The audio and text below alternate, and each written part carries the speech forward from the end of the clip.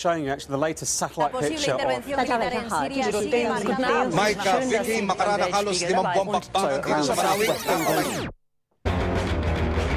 Slow News, beyond the headline. Now it's time to focus on an underreported global topic. Everyone realizes that women's rights and gender are much discussed nowadays. We've all heard about the Me Too movement and the payment gap, for instance. Slow News reporters Cecia Regui and Jacinta Molina took a different but very important approach to the matter: gender violence and femicide in Latin America. Let's listen to their report. After we met, it was really nice with my husband at first. But 2 months into our relationship, he started hitting me. Then it became part of everyday life. For him, it was normal to beat his wife. That was Karina Abregu from Argentina, a survivor of domestic violence by her ex-husband. She went to the police 15 times, but nothing happened. He was arrested only when she almost died. Her story is not very different from those of thousands of other women across the continent. Last November, the United Nations stressed that Latin America and the Caribbean is the most violent region in the world for women. According to a small armed survey conducted in 2016, among the 25 countries with the highest rates of femicide in the world, 14 are from Latin America and the Caribbean. Salvador, Honduras, and Guatemala are the countries of the region with the most dramatic data, followed by Mexico. But before we dig into that, let's explain what the term femicide refers to. There are many ways in which gender violence is conducted, and femicide is at the end of the spectrum. The term was coined by feminist author Diana Russell in 1976. According to the World Health Organization, it is generally understood to involve intentional murder of women because of their sex, just because they are women, and is usually perpetrated by men. Many cases of femicide are committed by partners or ex-partners. According to the United Nations organization UN Women, Latin America started paying attention to femicide ever since the Juarez murders began in the 90s. In the Mexican border town of Juarez, an unprecedented number of women were killed with bodies showing clear signs of torture. Such was a wake-up call for the rest of the countries in the region that started looking into the systematic killing of women. Do you know what femicide is? Yes, femicide is the act of killing a woman because she's a woman. Yes, Latin America is more dangerous than other countries because of machismo. But despite the growing attention over the last few years, the problem did not disappear. In 2017, it was estimated that at least 12 women died each day in Latin America and the Caribbean for the single fact of being a woman. 524 women were killed in El Salvador in 2016, which means 1 every 16 hours. El Salvador is the most violent country in the region, with over 5,000 homicides in 1 year. With those high numbers, the death of some women means nothing to the country, a newspaper published.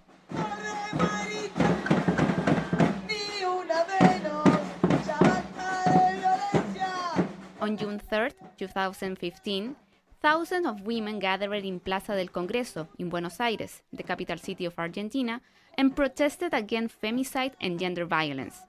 The movement, called Ni Una Menos, which means no one less, it was created by a group of journalists, activists, and artists, but it took no time for society to take over, and it became a collective campaign.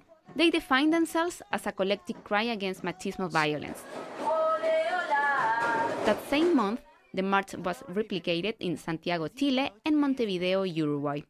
2 years later, the movement gained international momentum with street demonstrations also taking place in Peru, Bolivia, Paraguay, El Salvador, Guatemala, Mexico, and Spain.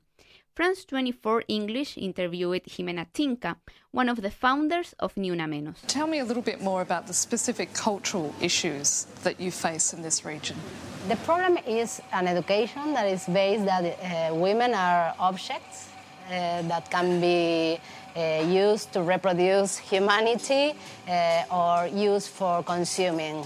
The roots are in the education and in the culture. France Press reported in November last year that 24 of the 33 countries in Latin America and the Caribbean have laws against domestic violence. While some states modified their laws to include a specific type of crime referring to the murder of women under the name of femicide or feminicide, others included aggravated homicide for gender-related reasons. Such is the case in Argentina, where this kind of crime is punished from 30 years to life in prison. DW talked to Argentinian state prosecutor Mónica Cuñarro. Femicide is more than simple murder. It's murder with a specific intent to kill a woman after a long period of denigration, humiliation, physical abuse, and mistreatment. The perpetrator dominates a woman's life for years and then takes it upon himself to decide whether she should live or die. Passing the legislation and understanding that femicides are hate crimes already contributes to opening a space for discussion and creates awareness, says Adriana Quiñones, UN Women's country representative in Guatemala. However, efforts should be also put in prevention and education. Also in training the police on how to identify domestic violence cases that can end up in femicide and act before the worst has already happened. Honduras is a tropical land littered with churches, yet even under the ever-watchful eye of the Virgin Mary, women here are under attack. That was part of a documentary ABC did in Honduras in 2017. Femicide in the Central America country became very evident last year when Maria José Alvarado, Miss Honduras, and her sister were shot to death by the latter's boyfriend. At only 19, her murder occurred only a few days before she was going to take her first flight ever to London to compete for the Miss World title. Her case turned to international headlines, showing a common reality that most people don't pay attention to on a daily basis. On January 25, 1955, Honduran women won the right to vote and engage in political activity in the country. That day is commemorated every year as the National Women's Day. This time, over 20 women's rights organizations used the day to condemn violence against women and the state's inaction. According to them, over 5,000 women have been murdered between 2003 and 2017, and the impunity rate for femicide and sexual violence cases exceeds 95%, published Telesur. This was Cecia Regis and Jacinta Molina's report on gender violence and femicide in Latin America. And the current situation in Honduras shows how, despite growing activism and even changes in the legislation, there is still a lot to do to really fight femicide. To dig deeper into this, Cecia Regis is here with me in the studio to interview Breni Aceituno in order to have a local perspective on how femicide is perceived in Honduras. Hi, Ceci, and Breni, thanks for joining us. Hi, thanks for having me. Thank you, Mario, and thank you, Breni. Breni is a journalist and a Mundo student from California, but her parents and sisters are from Honduras. She actually discussed the topic a lot with her older sister, Mari-Lori, before coming to talk to us.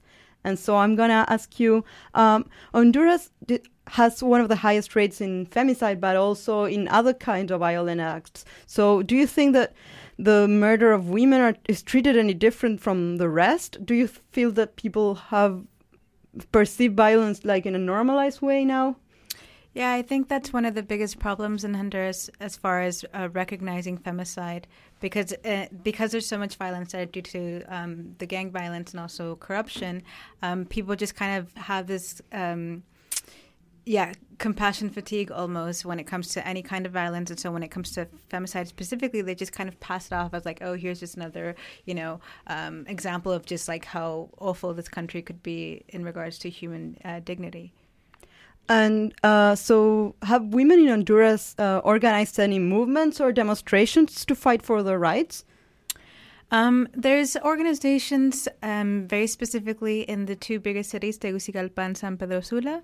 But the problem is that this issue of femicide is very strong in the more in the rural areas, and there's usually a lot of poverty in those areas and lack of resources. And so even though there's organizations in the cities, the women who might need these resources most don't really have the means to go to the city or to even go and seek help. And that also goes for kind of the judicial process of trying to, seek the police investigation for any kind of domestic violence or anything like that.